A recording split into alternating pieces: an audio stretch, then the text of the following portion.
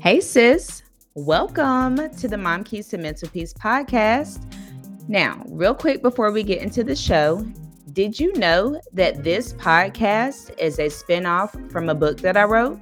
Yes, Mom Keys to Mental Peace 12 Tips to Become a Healthy Mom and Raise Healthy Children. In this book, I share my story about how I identified toxic patterns of thinking about life and motherhood. I share how God helped me to transform by the renewal of my mind. I didn't want to keep this revelation to myself, so I packaged it in a book to share how you can transform your mindset and lifestyle too. This book is for anyone who desires to break unhealthy generational patterns in their family, want to build healthier and stronger relationships with their children, or for anyone who wants to overcome the battle of negative thoughts in their mind. After reading this book, you will learn how to gain confidence in who you are as a mother, handle unhealthy thinking patterns when they appear in your mind, and position yourself to achieve mom life balance. This book is available wherever books are sold, and the link will be in the show notes. Now let's get to the show.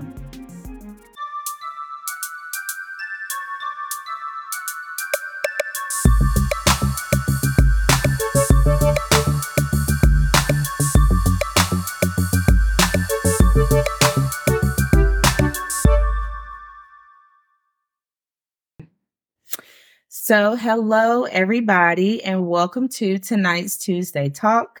My name is Tari Kaya Allen Butler. Yes, I am recently married, so got to add that Mrs. Butler on the end there.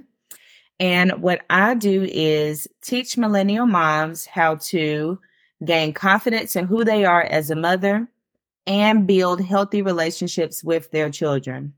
So if you are a mama that did not come from a healthy family and you don't have an example of that, we come here and we talk with each other and we share topics and conversations and ideas and strategies and tips on how we can get to a healthier place. So our goal for everything that we talk about here is to become a progressing mother, not a perfect mother, because there's no such thing as a perfect parent. Anybody who has told you that or feels like they are, or if you feel like that is the goal you're trying to get to, unrealistic. We are here to be progressing mothers, to be progressing parents. So we are jumping into a new topic today. I'm a little nervous and excited to talk on this topic today because I do understand that in sharing our story, sharing our testimonies, that it can be a light at the end of the tunnel for somebody else. It can give revelation to somebody else. There's nothing that we go through in life that is void and that God cannot use. So that is what my story will represent today as I talk to you all. So today's Tuesday Talk is called How Toxic Relationships Affect Your Children. How toxic relationships affect your children. Welcome to everybody hopping on. How y'all doing? Happy Tuesday. All right, so let's jump right into it. I got some statistics here for you. So the motivation behind me sharing this talk is the month of October is Domestic Violence Awareness Month. And I just wanted to honor all the women who have been through domestic violence situations. Again, I will share my background and story of dealing with that, not realizing how common that it is. And I think maybe it's a little too common that we may think that it's normal for families and relationships to go through domestic violence. So that's what we'll be talking about today. So how common is domestic violence? More than 15 million children in the U.S. live in a home where domestic violence has happened at least one time. So that's a really, really huge number. 15 million children have been in a home where domestic violence has happened at least one time. Now, when you hear the word domestic violence, I'm not sure about you, but I automatically go to like physical fighting, pushing, and things like that, like getting hands put on. But there are different types of violences that can be considered domestic, and it kind of breaks down into the different types of abuse that people can encounter. So one of the first abuses that people can encounter is emotional or mental abuse. They kind of go hand in hand. When I did my research, I saw a lot of similarities, so I just kind of combined them. So what is emotional and mental abuse? It is a way to control another person by using emotions to criticize, embarrass, shame, blame, or manipulate the other person. The overall goal of emotional and mental abuse is to control the victim by discrediting them, isolating them, or silencing them. All right. Very heavy stuff there. So maybe you or someone you know, you've seen in this type of abusive situation. Um, I can think back on an example of some people that I know where once they got into a relationship, their guy kind of kept them away from their friends, didn't want them speaking to their friends, didn't want them interacting with their friends. It was just all about him in that moment. So reading this really goes to show that there was some emotional and mental abuse there because there was isolation. There was silencing. You can't talk to your friends. You can't talk to your family. Your whole being and everything should be about me. So if you or someone you know is in a situation like that, that sounds similar to that, they are in an abusive situation. They are in an abusive relationship, and specifically emotional and mental abuse. Another form of abuse that people can encounter is physical abuse. And again, like I said, this is the main one that I thought of when I hear the word domestic violence. So physical abuse is any intentional act causing injury or trauma to another person by way of bodily contact. So that's your hitting, your slapping, your pushing, biting, pinching, cutting, whatever. Intentional physical contact with another person's body. So if you or someone you know is in a relationship where you are being physically hit and abused on a regular basis in front of your children, that is not healthy. That is not safe. And we will go further. The more that I talk, I'll give tips on what you can possibly do if you're in that situation. The next type of abuse is verbal. And when I did my research on this, it did kind of sound similar to that emotional and mental, like it all kind of ties together. So specifically, some verbal abuse can be yelling, name calling, blaming, and threatening your partner or your partner threatening you. So this is like the whole name calling and stuff, like maybe you're being called fat, you're being called ugly, blamed for things that you know for a fact you didn't do, and you know that the other person is just trying to get a reaction or knows once you get mad that that's a pass for them to go off and do something, threatening you that they'll kill you, that they'll hurt you or cause harm to you. All things like that are labeled as verbal abuse. And the last form of abuse that I found in my research is sexual abuse, which is abusive behavior from one person to another by force or taking advantage of the person sexually and unwillingly. So this is, to me, just downright rape. If you're being sexually abused or someone that you know, if you're being forced to be involved in some type of sexual contact or exploited sexually and you don't want it to happen, this is a form of sexual abuse. Okay. So the different types were emotional, mental, physical, verbal, and sexual. All right. So if you are someone who is involved in these type of abuses or someone that you know, and they are a family or they have kids around, the kids are affected by this. And I know that I posted in the post today, the kids may not physically be involved in the abuse that I named, But if they are around that environment or within earshot or an eye view of what's going on, those seeds from those abuse incidences are falling onto those kids. They're seeing it, they're taking it in. It's becoming a part of who they are and building their makeup for how they view the world, how they view people, how they interact with people. It all matters. So, what are the short and long term effects on kids who are exposed to this type of abuse? So kids who are exposed to violence are likely to be abused themselves. So maybe you or someone you know was in a situation where the kids are being spoken to and abused, verbally abused. Maybe the kids are being emotionally and mentally abused. And God forbid, I don't even like to talk about stuff like this. Maybe the kids are being sexually abused.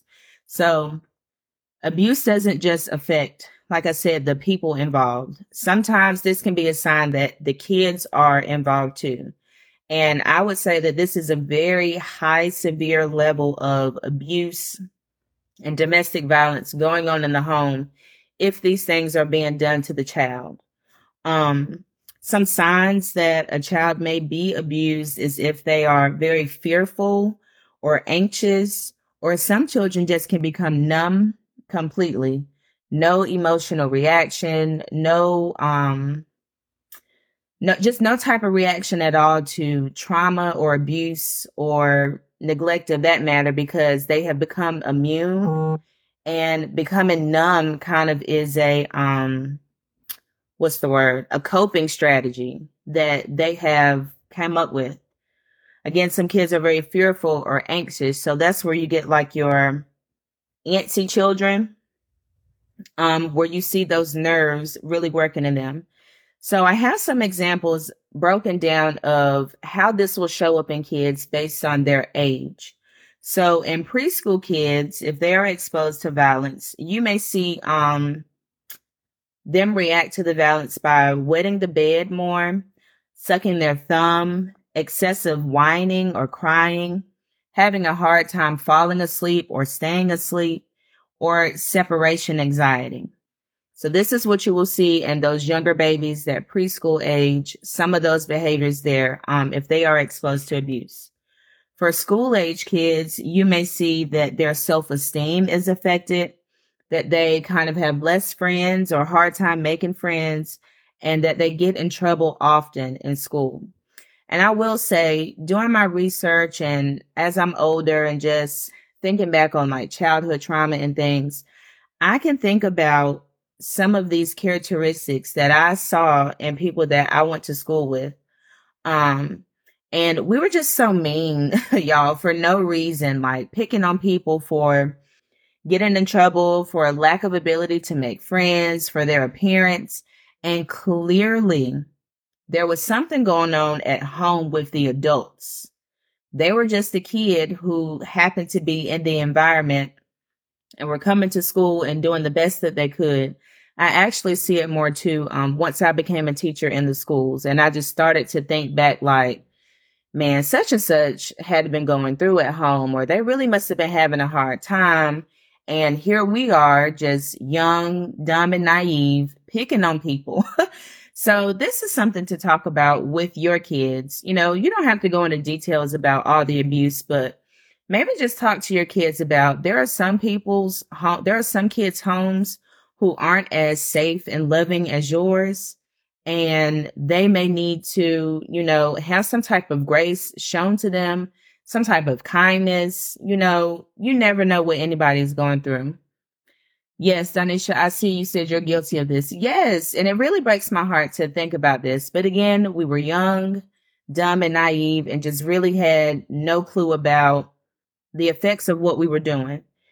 And in the older kids, like your teenage level, you may see more fighting, skipping school, early exposure to sex, drugs. They may have a hard time making friends. They may be bullied or be a bully themselves, and being mean to other kids. And again, I could think back on this. Some people that were big bad bullies, constantly getting into altercations with people, always with some type of drama going on. More than likely, as a kid, they couldn't control that. There was something going on at home to where they were exposed to that level of violence. So they were just acting out what their environment had installed into them.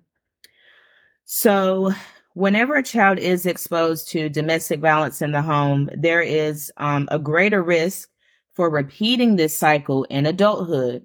So, this goes to those generational cycles that which our overall goal is to break and unlearn unhealthy cycles.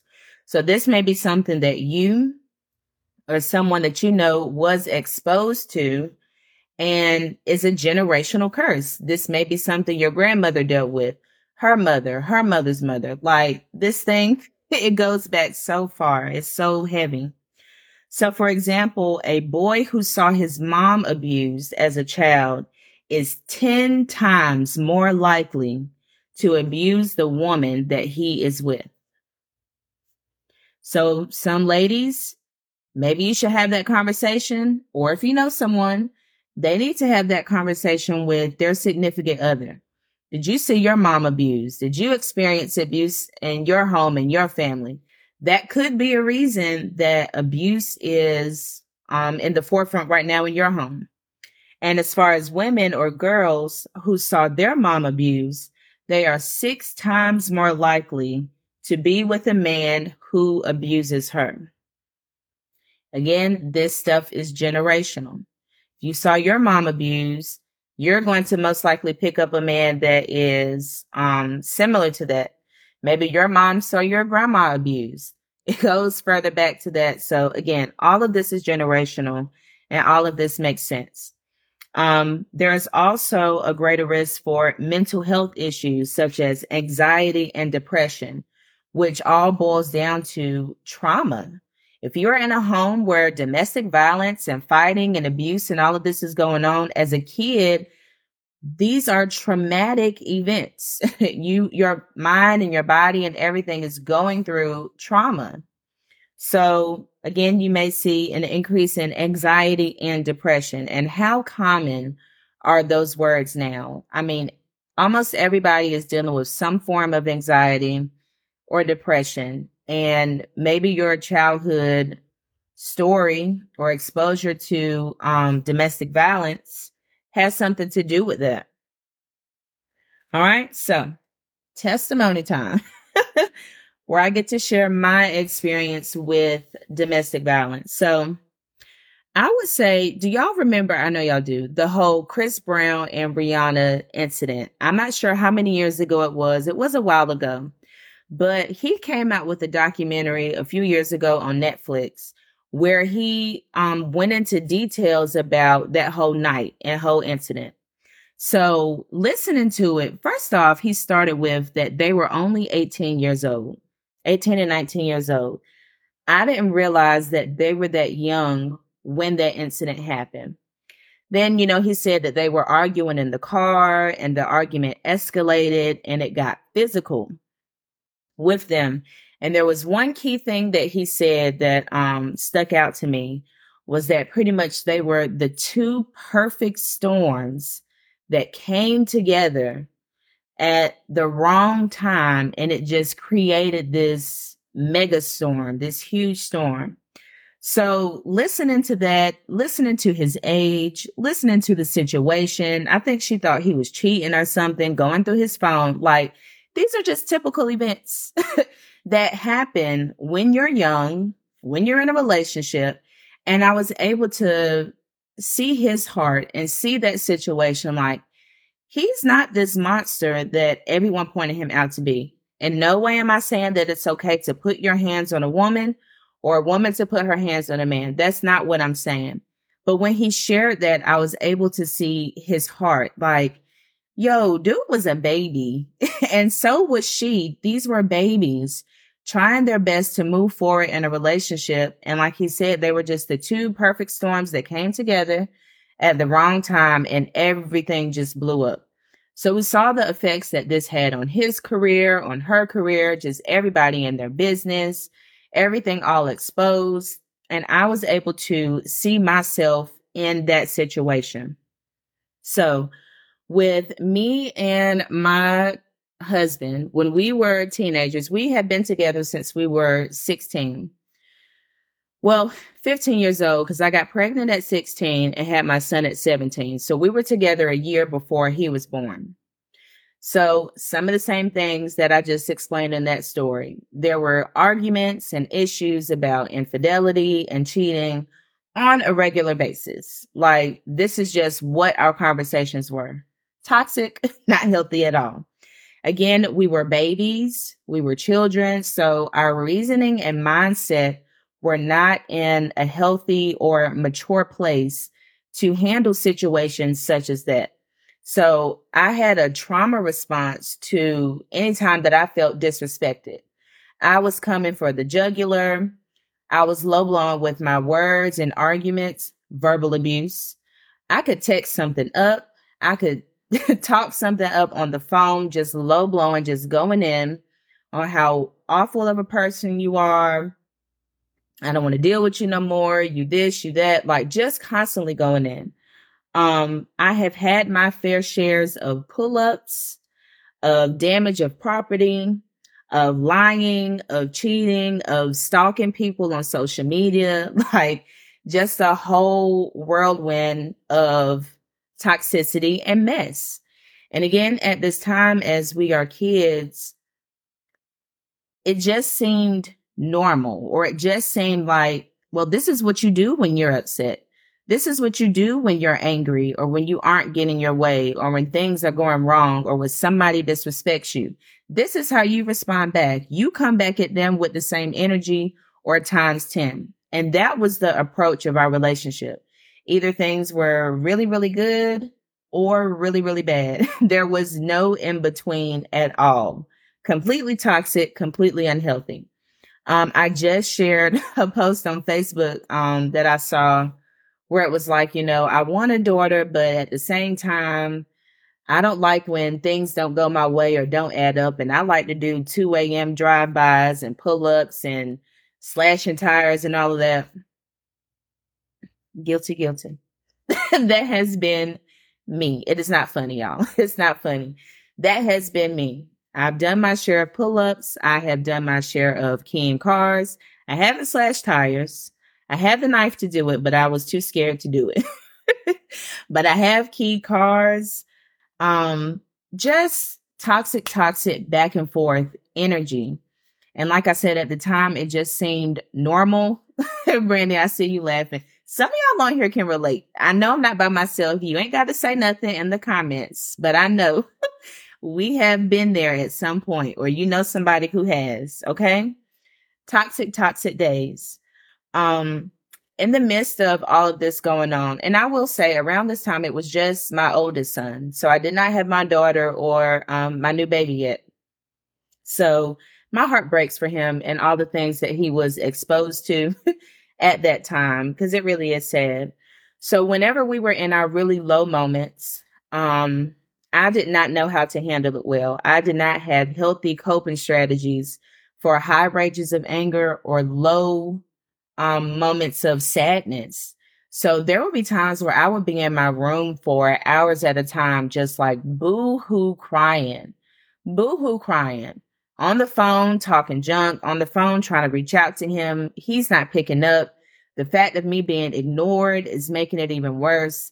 And here my baby is, or my son is, in the living room by himself, or in his room by himself, while I'm in my room, just a whole emotional mess, and not able to be there for him or be a mom or even focus on him because I'm too laser focused on this toxic relationship and trying to throw up my toxicity and wondering why it's not being reciprocated. Just a whole mess going on. So, in my healing and looking back, I realized that this was the example that I received from my household on how to handle extreme anger or low sadness. I can remember my mom being in her room for hours at a time. Either she was asleep or she was sad. I don't know what was going on, but I do remember just kind of fending for myself in the house. I mean, I knew where the snacks and stuff were. I knew how to make my own food. But for the most part, she was just in her room. Um, and also I realized that I had high expectations for my husband back then on the relationship. I needed him to make me happy. I needed him to validate my worth in the relationship because at that time I did not have any self-worth. I felt like if I was in a relationship with somebody, then I was worthy or I was doing good or I was popping or whatever. And anytime that we weren't together or they were considering someone else, it would just shatter me so bad. And this high rages of anger or low levels of sadness would just come out of me that I could not control at all. Toxic, toxic, toxic. Just a whole mess. So, how does this affect our children? So later, I had a conversation with my bishop. I'm so grateful for him and his wisdom and his leadership. I was there in a counseling session for something completely different. And somehow we got on the topic of my son and his behavior in school.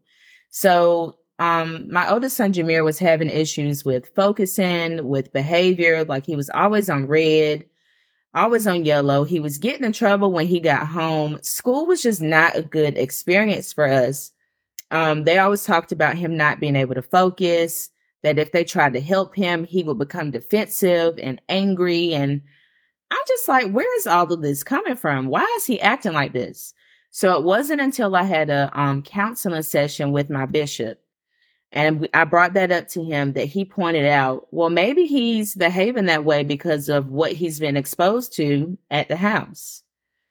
And it was just like a light bulb went off in my head, or the scales on my eyes that I could not see had fell like, oh my gosh, you're right. He has seen me and his dad go back and forth.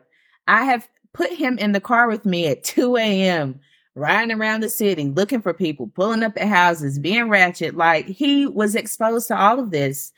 And it was coming out in the classroom. And I had no idea that, wow, it was because of our behavior and our actions that, this is the way that he was showing up in the classroom. So, also, I noticed that my son will become numb in the times that we were violent or arguing or angry with each other. It was just like he knew what to do whenever high rages of anger happened. He would just go in his room and shut the door, watch TV or play the game. That was his coping strategy for those moments. And like I said, my heart just breaks for him. Now that I'm older and look back on those situations, but this is why we have grace. This is why we have mercy. This is why we have growth, to apologize for things like this. But my heart breaks for him. All of that was crazy. And I'm so grateful for growth and for the revelation that I was able to receive and implement those strategies to move towards a healthier lifestyle, especially in our relationship. So how can you cope with toxic relationship issues in your home? So the first step is self-evaluation. That's the first step. You have to figure out the source of your anger. So why are you so angry? Is it due to substance abuse, some type of alcohol or drugs? Is it childhood trauma that you've been through? Or is it unrealistic expectations that you have on your partner? These are things that I had to look at myself and really figure out about. You can do this through journaling. I love journaling. I highly recommend that. And there's been some deep things that I've wrote out. I just needed to get out, and I ripped it up and threw it away so that nobody would ever see it. So if you feel like you've got to write out and get some ugly stuff that you've been through that maybe nobody knows about, or you haven't really addressed or thought about for a while, that may be a strategy for you to try. So first step is to have a self-evaluation. Figure out the source of your anger. All right. The second thing that you can do to cope with a toxic relationship is to have a plan in place when you have heated arguments and conversations.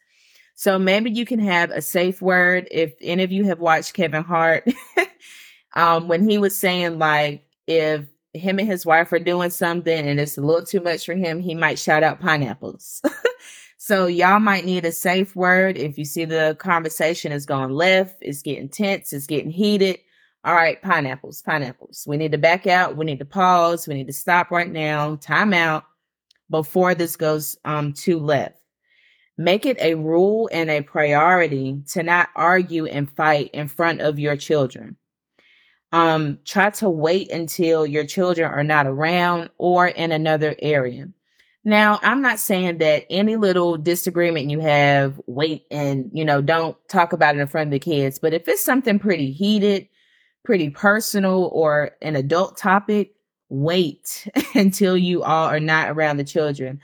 I can't think of how many inappropriate arguments and conversations I've had in front of my kids. And it's just like, once that stuff is said, it's no taking it back. Once it's out there, it's out there. So try to have that time and that place where y'all have those high conversations somewhere else, out of the sight and earshot of your kids. Okay.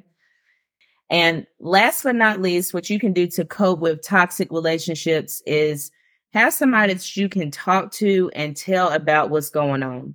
Don't feel ashamed or embarrassed. And if you're the receiving end, again, this is for maybe somebody, if somebody comes to you and tells you like, I'm in a domestic violence relationship, this, that, and the third has happened to me. Don't judge them and don't go off spreading all their business. I know there's a domestic violence commercial on BET. And the lady made one point that stuck out to me, that domestic violence is not a tea party conversation. It's not a, new gossip, topic to go around and share with. Girl, I heard he be tagging her head and doing all stuff. No. If somebody comes to you with that, be that safe place for them, that they can trust you. Maybe they don't feel okay enough to go to a safe haven or a family member, and they feel like, okay, well, I can come to her and tell her. Be that safe place for them, and don't judge them, and don't go off and tell their business. And if you are the person on the abusive side, you find somebody that you can trust and talk to about these things as well. Somebody that is not going to run out and tell your business, that's not going to judge you or make fun of you or make light of the situation. Okay. The enemy wants you to be in a place of shame and embarrassment and not say anything at all. But again, you have to find those people that you can feel safe enough to share that information with. Now, if you do have a moment where maybe there was a high argument or physical altercation at home, maybe try talking to your child's teacher or the guidance counselor. You don't have to go all into details, but maybe just give a heads up like, last night was a rough night for little Johnny. Could you have a little more grace with him today? Or this may be the reason why he does XYZ. Okay? And if it's really, really bad and you feel like you need to escape, or somebody that you may know, there is a domestic violence outreach that we have here in I'm speaking from Sanford, North Carolina, but you can just Google domestic violence outreach, and those resources will come up. But the one that we have here in Sanford is called Haven, and the number for that is 919-774-8923. Okay. All right. So that is all that I have for you all today. I pray that, my story that I shared and the tips that I shared resonates with you. Maybe you can share it with somebody else who needs it. Share this video with them, share this information with them. We've just got to do better as a whole. I feel like we can. We've just got to figure out our issues and our mess and put in the work to do better and be better together, because it is possible. All right. If anyone is interested in purchasing a book, I do have some on hand. Just inbox me on Facebook. I will leave the link in the comments, and on Instagram, the link is in my bio. Thank you, Donisha. I appreciate you. Yes. All right. So that's all I have for you all. I hope you have a good night and a happy Tuesday. Bye.